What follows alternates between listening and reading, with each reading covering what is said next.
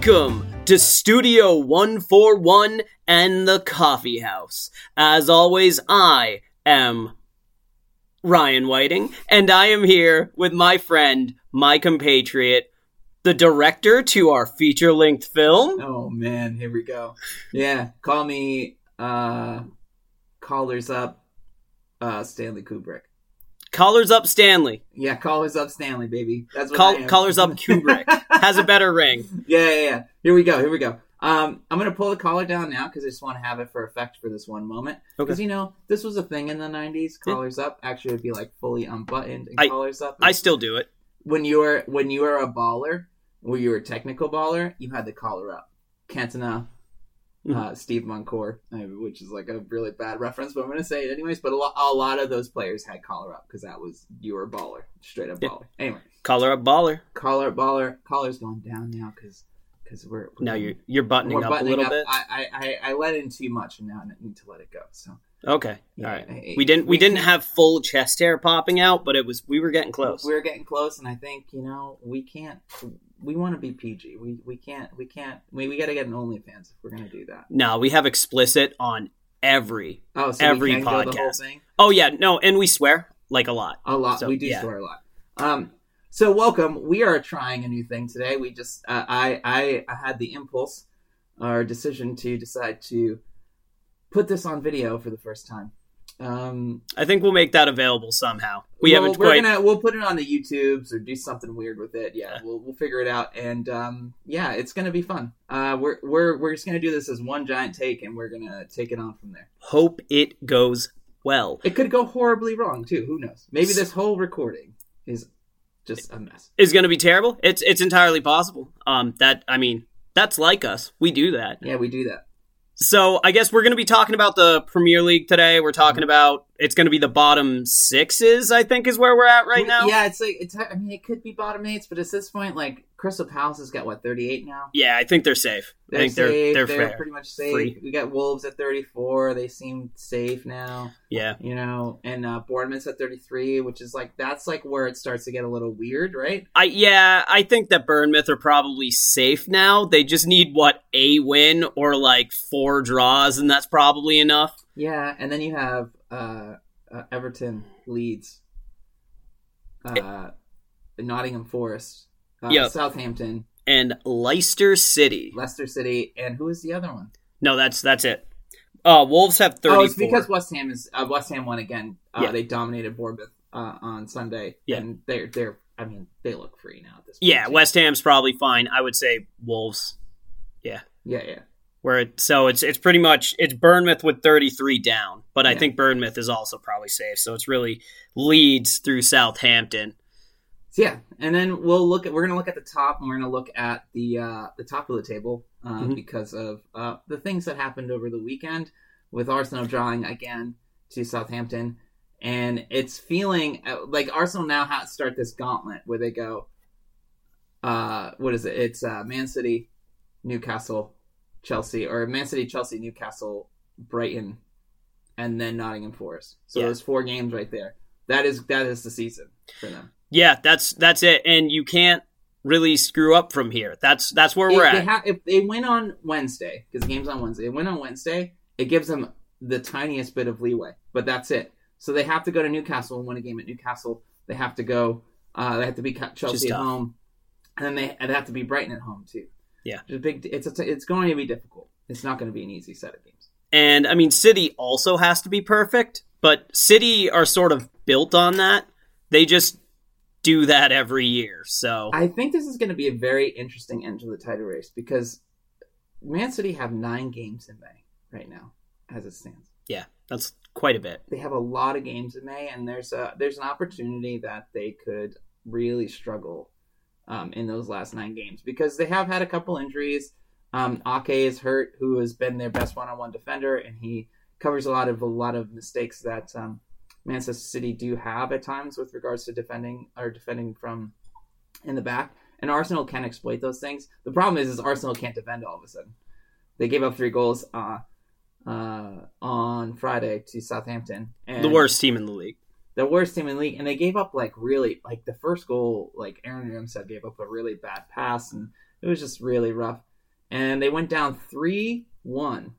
They Yeah. came back. They scored 2 goals in the last 2 minutes of the match and tied it. And they went bars up on a potential winner, which they really could have used. Yeah, and I think the thing is with Arsenal is that you can see with one player. Yeah. Go ahead. Oh, I was gonna let you finish, but yeah. So their first goal, I think, is really important to understand where Arsenal is. That's the kind of goal you give up when you're feeling the pressure, right? When you're feeling it coming from behind you. I would say the other thing I would say about that is that it's a sign of how much William Saliba is important to that team. Yeah. It's a real sign of William Saliba being the guy that if he's not there, everything sort of falls apart for them, because he's really good in possession of the ball, and he's really good. And he's really good off the ball. He always creates space for other people. He knows how to break lines with the ball. And he always covers up after mistakes have been made in transition. He's really good at that. And you can really tell them that they really, really miss him.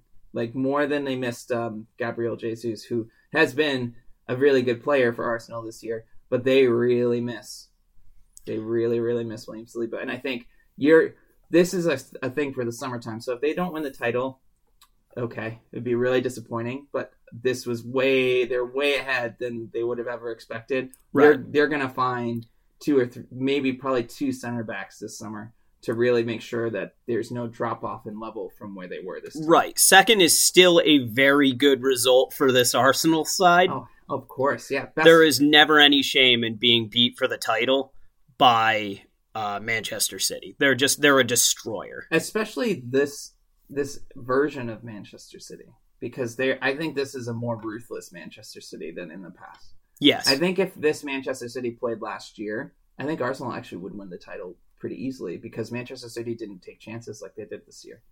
This year, they are ruthless.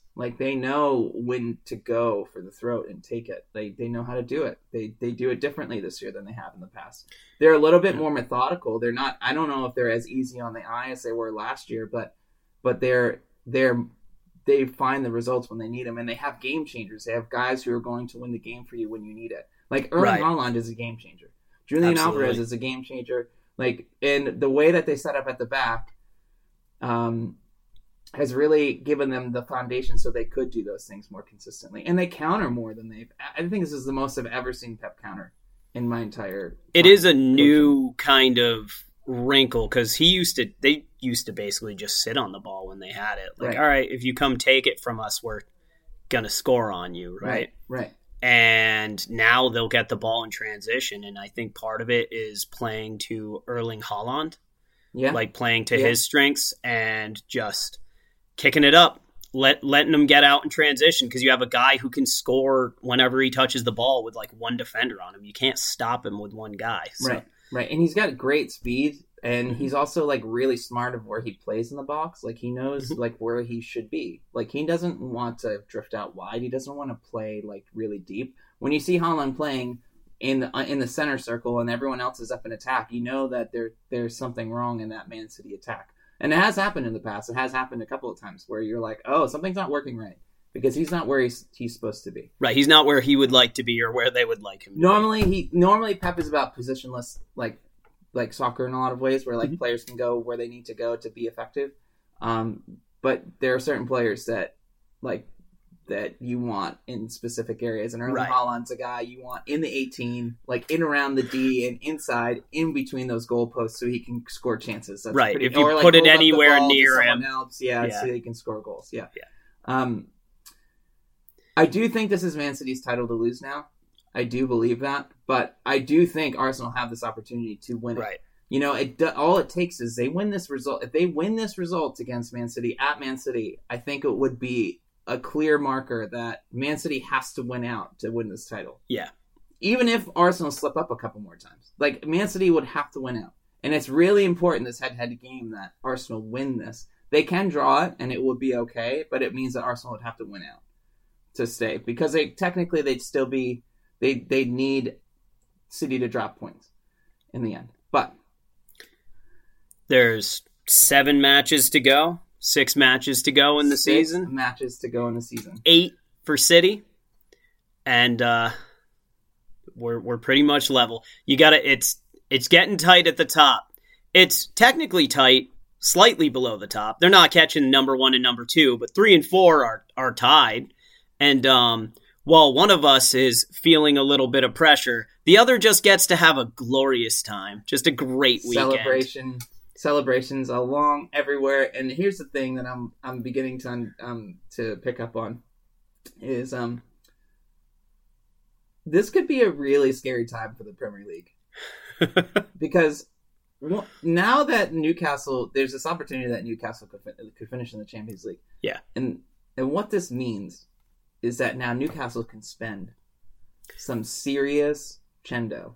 They weren't planning on it. Like, originally, they were going to try and keep it reasonable, but if they make the Champions League, they're like, well, now we have to, right? Now we have to bring in players.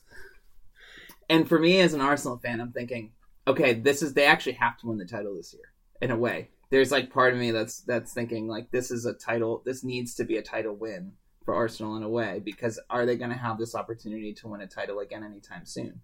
But I think they're going to be okay because the way Mikel Arteta has built this team, they're going to continue to build, and I think it will be that time. And I wonder, this is where I wonder, like, Manchester City, like, are they going to have a low? Are they going to dip after this year? Because it feels like they're in a bit of a transition, because De Bruyne is, like 32 now? They have some guys that are a little older that might not necessarily be, be able to perform at the highest level anymore.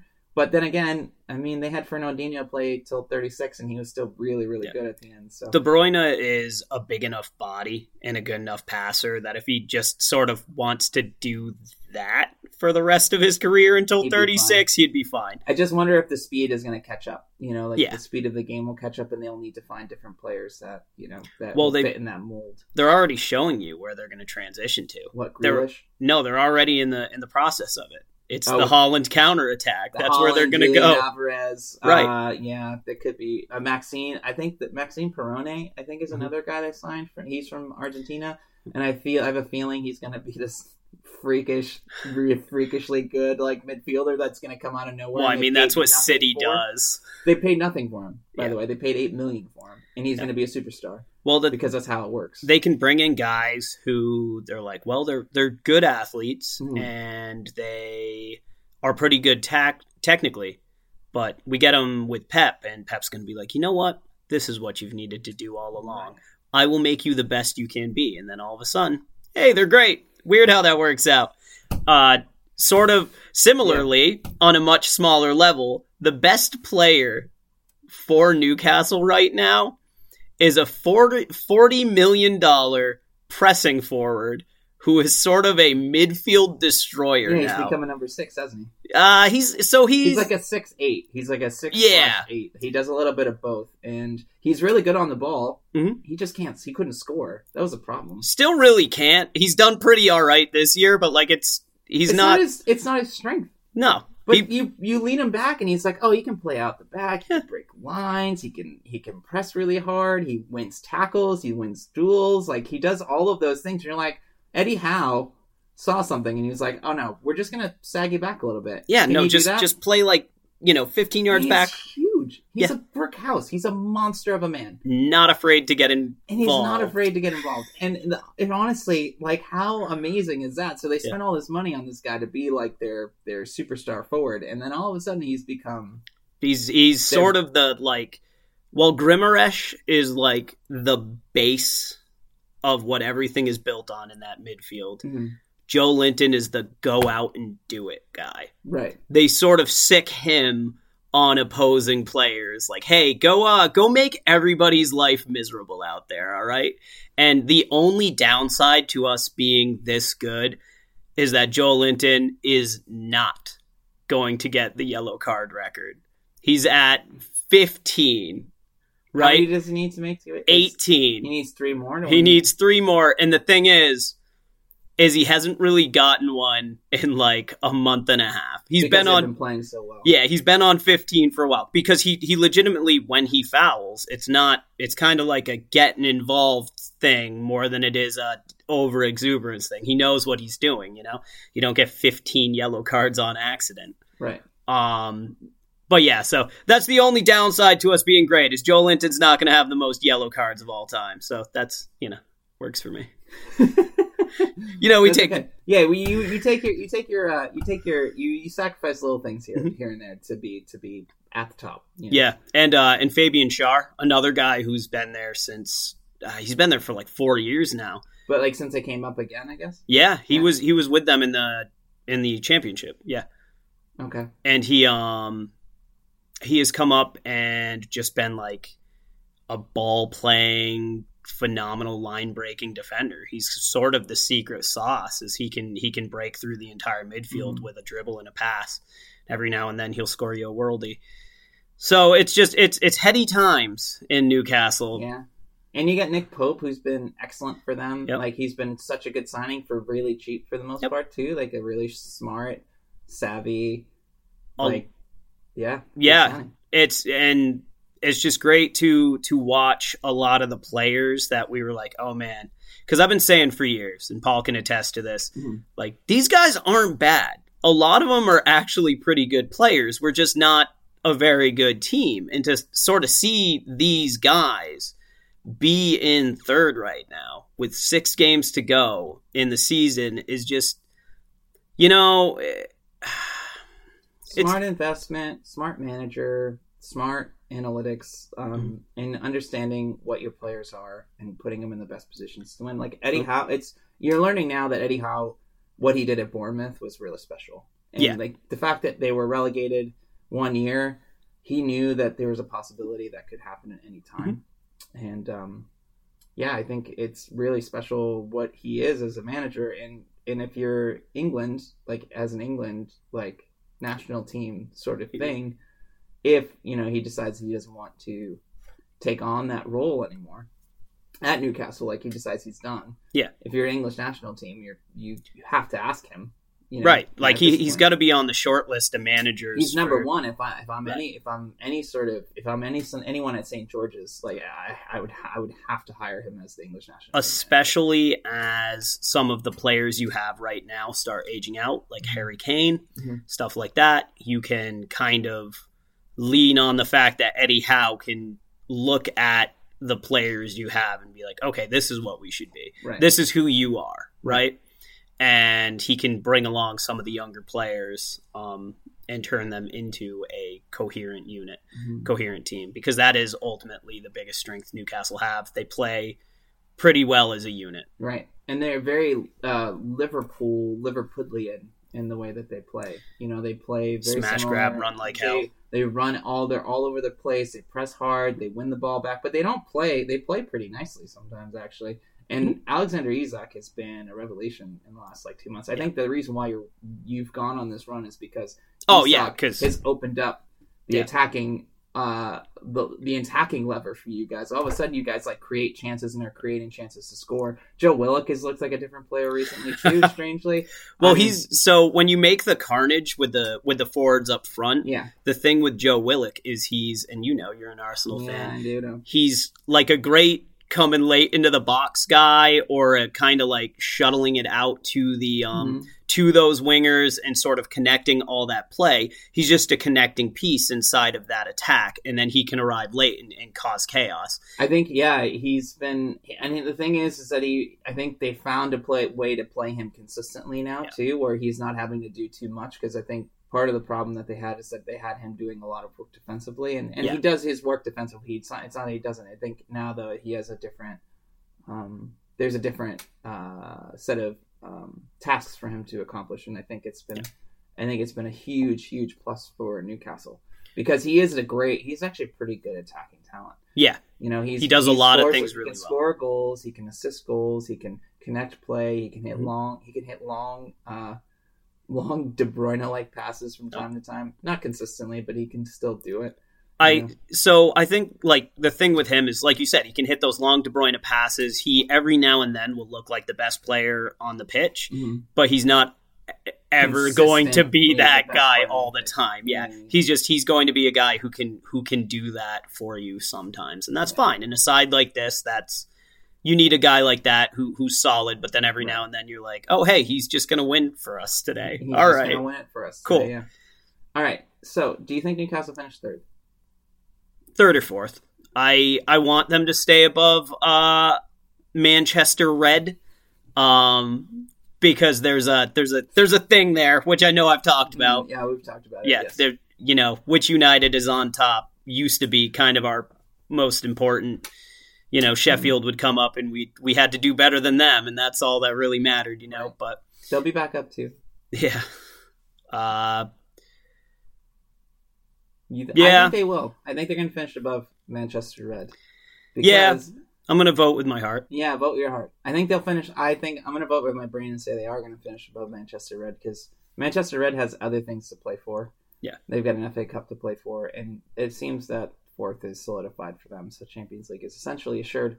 And I think they would rather win an FA Cup, have the FA Cup and the League Cup as a double, because next year I think is going to be more of a struggle for them than this year. Well, yeah, they have the finals against City coming up, don't they? Mm-hmm. Yeah, that FA Cup final. It's Man Red versus Man Blue, which is the first time it has ever happened. Yeah, and that's amazing. That's probably more important to them than literally anything else this year. They need to winning that match. Yeah, I think what will happen is Ten Hag. This is kind of similar how Arsenal kind of were built, is when Arteta started. Is that they did all right. They struggled in the league a little bit more, but they won the FA Cup, which was kind of a big deal. And they won it by counterattacking and winning less and doing more with less. And then the transition started to occur with like the players that they bought and things that they had as placeholders. And you're going to see the same thing with Manchester United. I'm not saying that they're not going to finish fourth next year or anything like that, but you'll see there are going to be struggles as they learn how to dominate games and control games in a different way. And so I think they'll go through this transition. I think next year will be a little bit more of a struggle. They'll do all right. They'll do fine. Mm-hmm. But I think it's going to be not next year, but the following year where you're going to see them be they'll start to really, really dominate. Like they could be a really dominant force, and where they're going to like dominate possession and dominate teams in a way that's really scary. Because Ten Hag is a great coach, even though I am somewhat annoyed and repulsed by him at times because of how he talks to the media and how he lies. But that is sometimes what people need to do. So that is, I would say, part of the job, right? Lying is an unfortunate part of the job. There's a very Belichickian thing about him in some ways, Yeah, like he has a little gruffness that you have, in a way, you respect a little bit because of who he is. Hey, as soon as a football manager starts just saying we're on to the next game to every question, that's when I'm like, oh, all right, this guy gets it. This guy's playing a game. Done. I'm not talking. It's like, oh, like everyone else really is like fortunate and lucky, and they suck so much, and it's like, oh, come on, shut up. But I get it. Yeah, it's very Mourinho-esque in a way. In some instances, yeah. That's definitely a thing, and Pep has those moments too, but it's a lot less. Pep is able to speak more honest because he wins all the time. Right. Pep is incredibly gracious when his team is doing well. Mm-hmm. He's actually usually pretty gracious when his team is also only doing okay, right? He's very clear. He's not afraid to speak out when his team is doing poorly. Yeah, and he likes to single out, and this is something I've noticed in a lot of his press conferences, single out an opposing player that played very well and be like, you did great. Just like he likes to, he'll go up to you and he'll talk to you and do the whole thing. Call you out in the media like, hey, this guy's good. You guys should pay more attention to him. Which is, I guess, neat. I mean, when you're winning all the time, you do what you can, right? Like, this guy's cool. Do you want to go to the bottom sixes? Do you want to stop quickly in Oxford and then go to the bottom sixes? Yeah, let's go quickly. We're wearing our Oxford stuff. We'll do like a quick 3 to 5 minute Oxford thing. They are 20th. They are 20th. Tied with 21st. Yeah, they are tied, but up on goal difference. Significant goal difference. 20 goals. Essentially, they need to just match the results of the team below them, and they'll be okay. 3 games. They have 3 games, 2 against in the bottom 4 there, I think, right? Yep. 3 games. That's the rest of your season. Oxford fans know it. Oxford team knows it. The coach has ultimately kind of done his job. He's gotten to a point where it's because he's new. Where it's 3 games. It needs 3 games. They win those 3 games, or if they stay up. If they don't, then they go down. And we just hope they stay up. You just got to get draws. Just got to get draws. Well, just got to get draws. You need to get a win. 1 win. They need a win against one of those. They need to beat Forest Green Rovers, who are at the bottom of the table. They need to beat them. I think if they beat them, things will be a little bit. They'll probably be safe. I hope that they'll be safe. But they have to. I would say the idea is that they win out. You got to have that mindset of winning out, because if you don't, and you think like, oh, we'll just get the points that we need, I think that could be doomed disaster. That's how you run into trouble. Yeah. I hope they stay up. Yeah. I hope they stay up. Me as well. Yeah. Repping right here with the ox on the chest. Ox on the chest. Where is that? That's the over bull. here. I guess it's the bull. I call them the bulls, even though like it makes no sense because they're an ox. The oxen. Ox. Yeah, I mean, I understand, but it's also the Oxens of Oxford. Yeah. Okay. Oh yeah, I'm pinging the top there. Yeah, weird. But they're oxes for whatever reason. They're bulls. Bulls for whatever reason, not oxes. It's the same thing. That's the same thing. It's just the Oxford United Oxes. Yeah. The Oxen of Oxford United. They have a cool bull mascot. They do. Yeah. It was floating around. Yeah. I was looking at sweatshirts with the bull on it, but they only come in kid sizes, which, could be funny. Yeah. Well, I was going to get it for the fiance because that was could be funny. Yeah, because it would be right. So that was our Oxford corner. Let's shift down to the idea of something small on someone like a kid's thing on an adult, because it just feels like it would just the hood is like it's just like everything is too tight and it's like too small and you're like I can't actually move my arms or this whole thing will rip. I just feel so, but everything else looks pretty good. So anyway, anyway, back to the bottom 8. Now I guess it's 6. Bottom 6s. All right, I'll do my reading. Do the reading. I spiked the camera. That was for you. Spiking. Hi, camera. Nice to see you again. In the bottom 6s, Wolverhampton Wanderers in 14th with 34 points. Bournemouth Cherries? Yeah, the Cherries. In 15th with 33 points. Yeah. Leeds United. Leeds in 16th with 29 points. The Lily Whites? They're the Lily Whites, yes. They should be the leaders. In 17th, okay. Leicester City. The Foxes with 28 points on goal differential.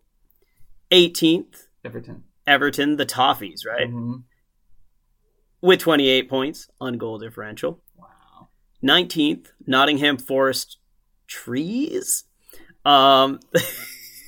No, they're like the Red Dragons, aren't they? The Reds. The Reds. Yeah. With 27 points. Or Forest. You could just call them Forest. Yeah.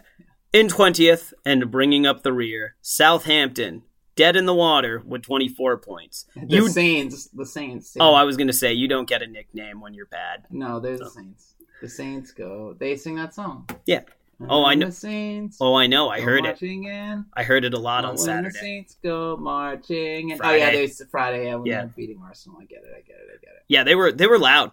Of course they were. They were trying to help their team move up the table to try to, survive. Stave off the imminent elimination. As much as we've said that they're dead in the water, they actually are only like 4 points away. That's what I mean. I think this is going to go to the last day, and if they stay within touching range, like there's only a couple points away, like all it is one win and other teams lose, and they stay up and everyone else goes down.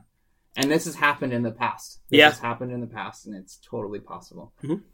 And if Southampton stays up, they do this all again next year. Yep. Nottingham Forest are dead. I'm willing to say Nottingham Forest are dead. The thing with Nottingham Forest is it feels they've lost 4 in a row now. Yeah, and it feels like they can't.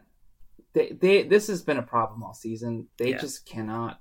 They cannot defend well enough. Yeah, even with Keylor Navas in the goal, who has been really, really good for them. I know that they've lost a lot of games and he's given up goals, but it's clearly not his fault. He's done everything he's possibly could to keep them up. Mm-hmm. They have a midfield and a defense, like a holding midfielder and central defensive problem that they can't fix. Yep. We'll keep saying it. Jack Colback and Yates are not the answer. It's not working. Yeah. It's not going to work. Yeah. It's borderline suicide every week to do that. Now, here's the interesting thing. Everton, Leicester, Bournemouth, Leeds. Those are the 4 teams, I think, that are going to fight out for that final spot. Yeah. To be relegated. And it feels like Bournemouth could probably be safe with another win. And the way that they play, they seem to find the games that they need. Like, they find ways to win games. Well, they're not always like beautiful, but they nick results. They find a way to either draw games that they wouldn't necessarily draw. And yeah. They're we've gone over the last few weeks how Bournemouth's underlying numbers are skewed by a couple of really bad results to very good teams. Sunday is a great example of this. When they lose big. Yeah. So they lost 4-0 to West Ham. They've just blown out of the water. But right. It's like they've had 4 or 5 games where they've just been completely blown out of the water. But otherwise, they've been real tough. I mean, Arsenal can attest to this in a way, and other teams can attest to this. I think Manchester City, they no, maybe not. I don't know. But there are teams that they've played really tough. In some, they beat Liverpool. Yeah, they beat Liverpool, but they also lost to Liverpool 9-0. Yeah, right? But they beat Liverpool at the same, on the same token. So it's not that they have the ability to beat some of these teams. So I think it feels that they're safe, but they could also fall back into this whole race again. Which Bournemouth are you going to get here in the final weeks? Final few weeks, and Leicester, Leeds, Everton. That it really comes down to that. We better hope we are all rooting for Everton to stay up because I would really like for them to still exist. And I mean, it's one of those moments that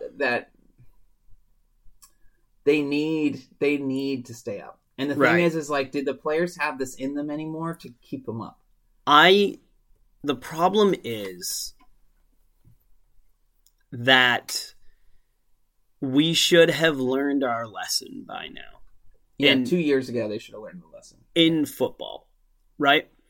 How many teams have done this where they have been in the top flight, they've overspent beyond their means because if we're successful, it will work. And then all of a sudden, they're in a desperate crisis. Right. And, like, it would suck if it happened to Everton. But Everton can ultimately rebuild. Maybe. Right? Like, it's a huge problem.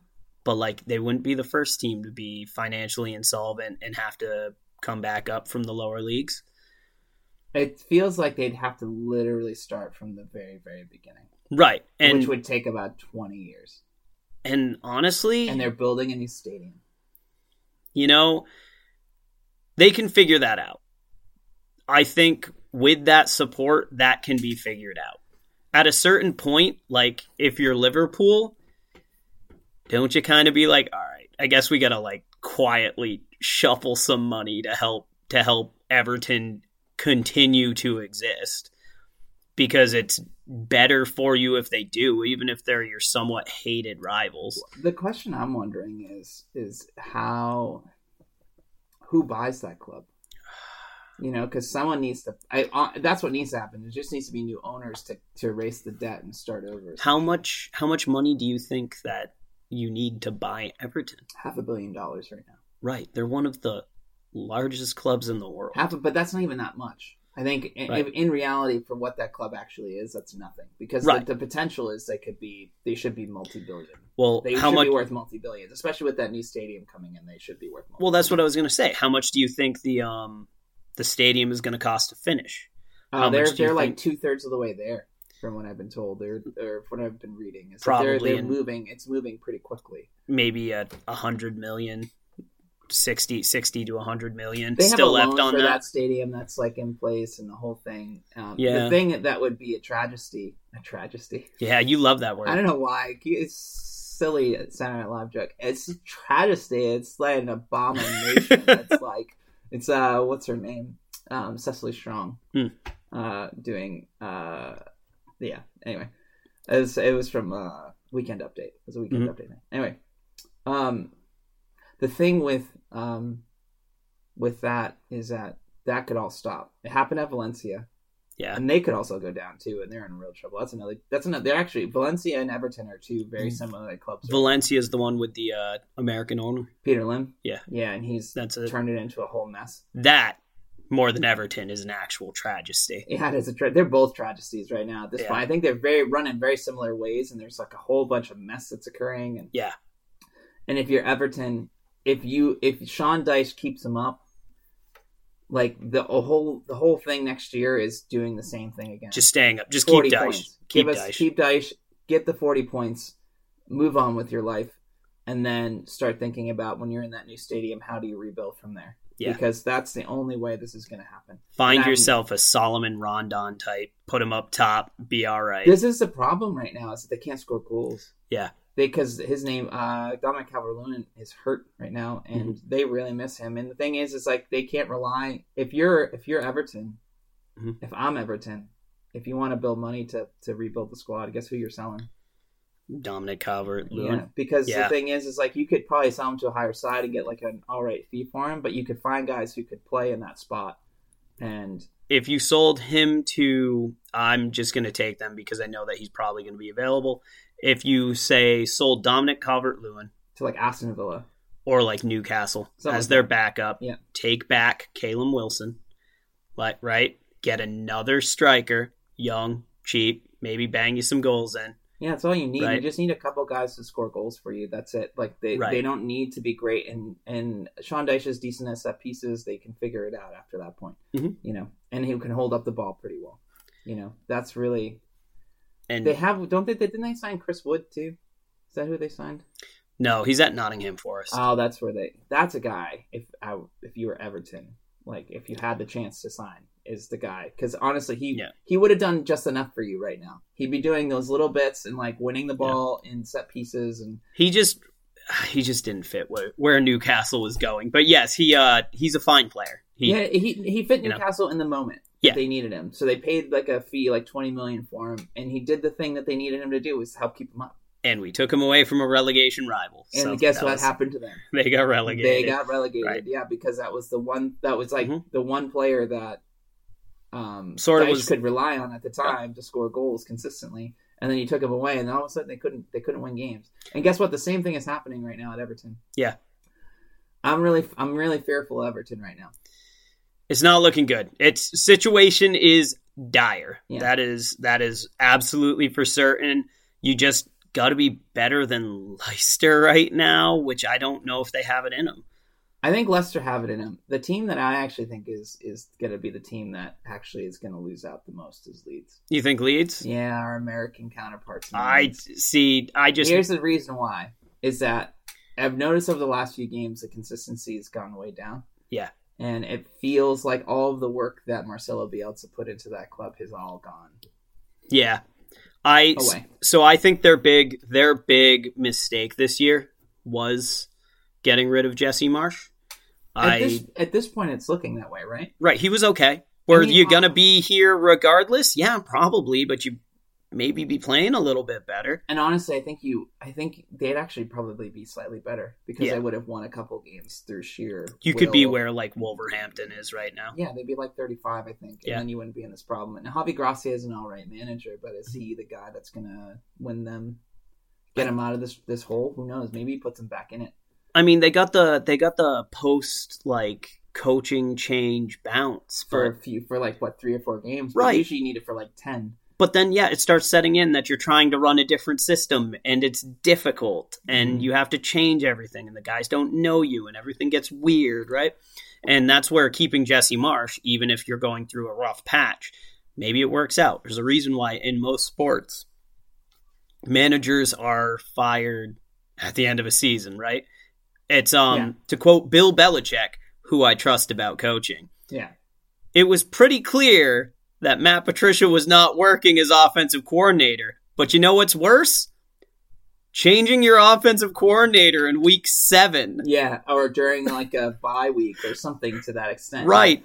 And it did come to a point where he was calling plays, but Belichick. He took it away. Offensive plays because he knew how bad it was, and he realized he made the mistake during training camp. He realized it was a problem, but it's had to live with it. Right. They ended up almost making the playoffs. They were a game out, and it was just like, we did this to ourselves. We'll be better next year. Here's hoping. Mm-hmm. Right. And at a certain point, you kind of gotta do that. And I think Leeds pulled the trigger too early. I think that they would have been much like Frank Lampard, honestly, with Chelsea. Oh, man, that's another mess right now, isn't it? Right. I mean, they just should have stuck with Graham Potter till the end of the season, and then moved on and just decided, you know what, we're going to finish 11th, and we're going to we made a terrible mistake with Thomas Tuchel. And here's the other thing too: is Thomas Tuchel was another guy. All these decisions are looking like they're backfiring. Thomas Tuchel gets hired by Bayern Munich after they fired Nagelsmann, and guess what?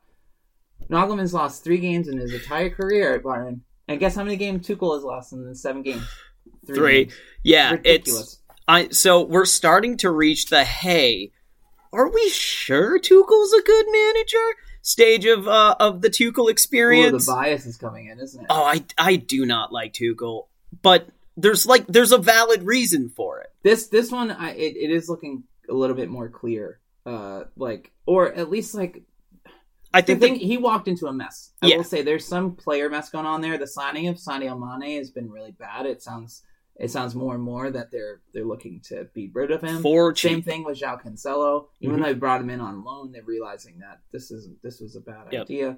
I think they need to clean house. I think Manuel Neuer needs to go. I think there's a lot of like little things that need to happen because I'm sorry, I know, like the problems that he caused off the field are immeasurably more damage than what he can do on the field.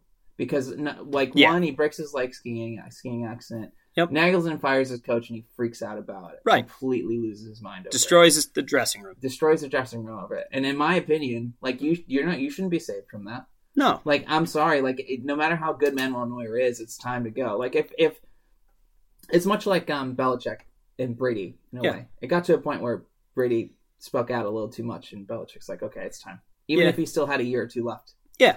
He ended up having like 4 or 5 and 2 Super Bowls. But yeah, it's he like... won one. He only won 1 Super Bowl. He went to a second one?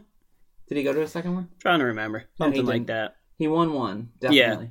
Maybe it was a Western. NFC. But NFC same thing. Yeah. Like the same thing still occurs is that... that you have to live with some. You have to make decisions, and this is where I think Bayern made a mistake. Yeah, they did sign Jan Sommer, who I think is a great signing. He's an excellent goalkeeper, and a really good fit for Nagelsmann and that team. And all you need to do is go like, "Hey Neuer, thank you for everything. We're gonna sell you off to, I don't know, Real Madrid or one of those teams that pick someplace warm." Yeah, pick someplace warm. Go to Spain. Go to Atletico Madrid. We'll send you wherever you want. Wherever you want to go. Pick someplace warm. I know Atletico Madrid have all black, and I'm just making comparisons. They're fine teams. Or you could go to Italy and play at Juventus or what's south? Napoli. Napoli. Yeah, and they have they could. He would be their best keeper at Napoli for sure. You want to go play in play for the Serie A title winners? Yeah. For a couple of years? Be great. Yeah, it'd be great for them for that. Go ahead. Challenging for the Champions League? Here you go. Yeah, have a great challenge time. for the Champions League. Yeah, absolutely. Yeah, I just, So that's where I think, Bayern Munich have had this problem for, God, as long as I can remember, where it sort of seems like the dressing room is a large problem. The only thing that ever stops them is themselves. Yeah. FC Hollywood. Yeah. So stop doing that. Get rid of everybody who does that. Just stop. I know in this case it's like a club legend in Neuer, but guess what? That has an expiration date. Yeah, absolutely. And 5 years after his retirement, you can always reconcile. Yep. put a statue of him somewhere, Yeah, right? Yeah, or name something after him. Right, like here is the Neuer end. It's where he had it's like the home end that we used for like whatever, or put a section in the stands. You don't even have to give him the whole stand. Right. You can always reconcile those, but you can't let yourself be captive to what can honestly be sometimes mercurial stars.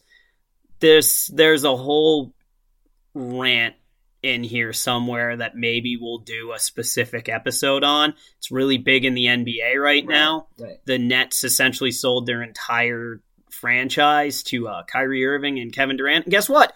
It was bad. It went very poorly. Yeah. Do not trust players to run your organization. Don't. Yeah. And anyway, we should come back to the Premier League here because we kind of went on a little Bayern Munich rant, and I think it was more of just talking about how these coaching changes have had a really detrimental effect on every team that has made these coaching changes. So to run it all the way back to the original point, I was actually talking about the first time Chelsea had Frank Lampard and how they got rid of him when they were were fine. They were doing well. Yeah, they were third or fourth, and they were doing fine. They were in the Champions League, and they were still in the Champions League. I think they had a couple bad results that year. So in some instances, they were redeemed for that, just because they won the Champions League that one year. But for longevity, it doesn't really help them all that much. But it's not entirely clear that they could not have done that with Frankie Lamps, right? Like, it's possible they win the Champions League anyway. They were an incredibly talented side that were pretty up and down, even with Thomas Tuchel, right? And it's like the grass is always greener with these managers because you want to make a splash, but sometimes you just got to accept, hey, maybe we're only in 7th this year because there are a lot of really good teams, and we can try and rectify that in the offseason. Who did they lose in the offseason, too? They lost Rudiger, right? Yep. They lost some guys that, like, dressing room players. Yeah. Like, they were good on the field, but they're also very good off the field. And those things have a huge effect. And then you're bringing in a ton of players. How many players have they brought in since the spring? Like 13 or 14? Yeah, it's a lot. It's a lot. I don't think they have enough space. They have, 34 players in the senior team? Something ridiculous like that. It's too much. They don't have the space. And Potter complained about it many times. I mean, there's a whole bunch of that whole Potter thing. And I realize now why they fired him, because there was a whole mess of, like, the players not necessarily respecting him and this and that and whatever. And I can understand them firing him for that. But, yeah, But that's also, like... This is also another, like, the owner, like... Your players should respect the manager that comes in. Mm-hmm. Just sort of, like, to start with. Because he's your boss. Right. And I know it's different from, like, a regular job, right? You can kind of tell, like, oh, this guy might be overmatched. But guess what? You still got to play for the guy. Yeah. And even if it's not going to work, you can know that. And you can be like, hey, man, this probably isn't going to work out for you. I'm going to do my best, though.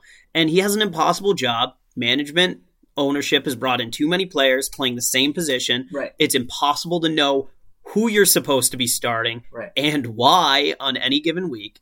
It's going to go poorly for Frankie Lamps as well. But it's like there has to be an inherent level of respect for the guy who has the job. Otherwise, it all falls apart. Right. And players kind of got to know that as well. I don't think it's just a one-way street where, like, you have to earn the respect of players. I think that, like, you have to, in many ways, like, kind of understand that the only way this is going to work out is if we're all in it together. Right.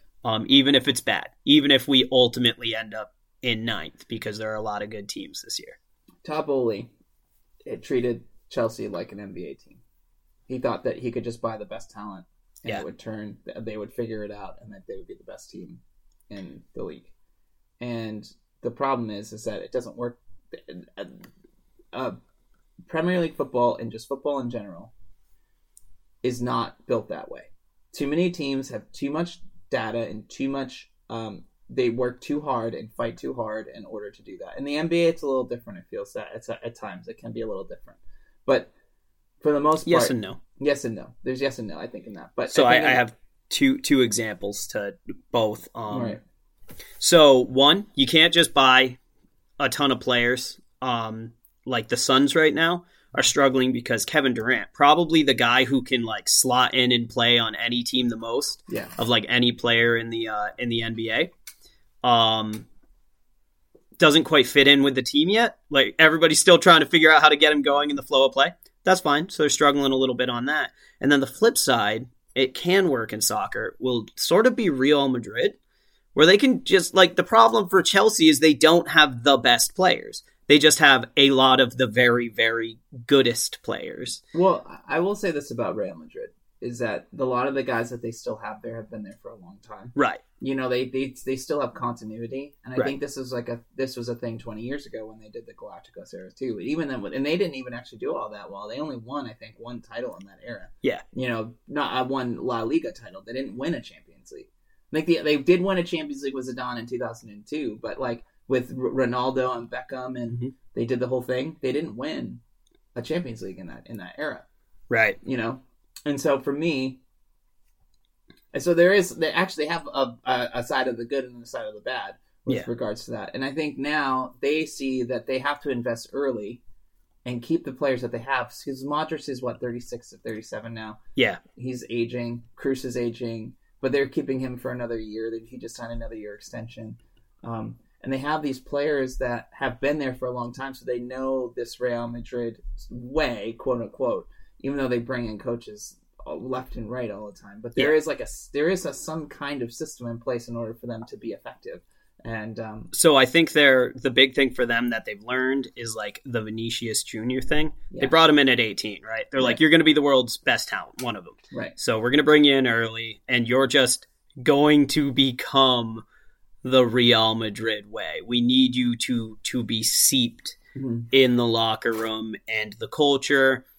You need to understand what it is early so that when we bring in some of these other guys, they can look at our most talented player and be like, that's what Real Madrid looks like. Right. And that's why one of the reasons they've went after Kylian Mbappe is to try and do that for him. Camavinga is another guy. Tchouaméni is another guy. Like they do this, and Endrick I think is also another guy. I think they have signed him. I don't want to. Tchouaméni was a great pickup for them. I mean, so is Camavinga. Camavinga can play anywhere. Like he can just about play anywhere and be really effective. I mean, he's to me. I like Tchouaméni, but I think I like Camavinga just a little bit more. But I'm always partial to sixes. Yeah, I love me a player who can play multiple places, and Camavinga play right back or left back or defensive center mid or attacking center mid. He can do it all. Yeah. And he's only 21, I think, or 20 years old. He's super young. He's going to be a freak. That's why everyone wanted to buy him when he was 16, when he first came out for Rennes. Anyway. We've well and truly lost the plot now. I think the camera messed with us here. No, that's fine. I mean, we got on a roll and we kept going, but this feels like who's relegated? Southampton. I'm still going Leicester. Nottingham Forest for you. Yeah. I'm going to go Southampton.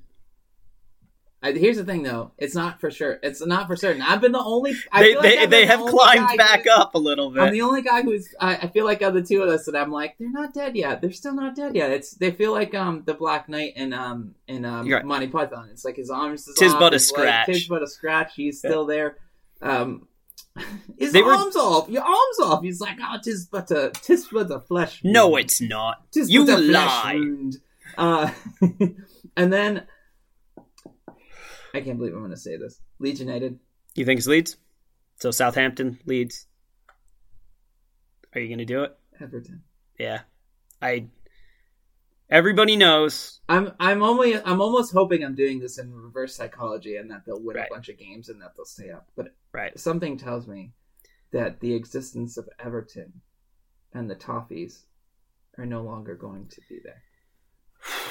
Which is heavy.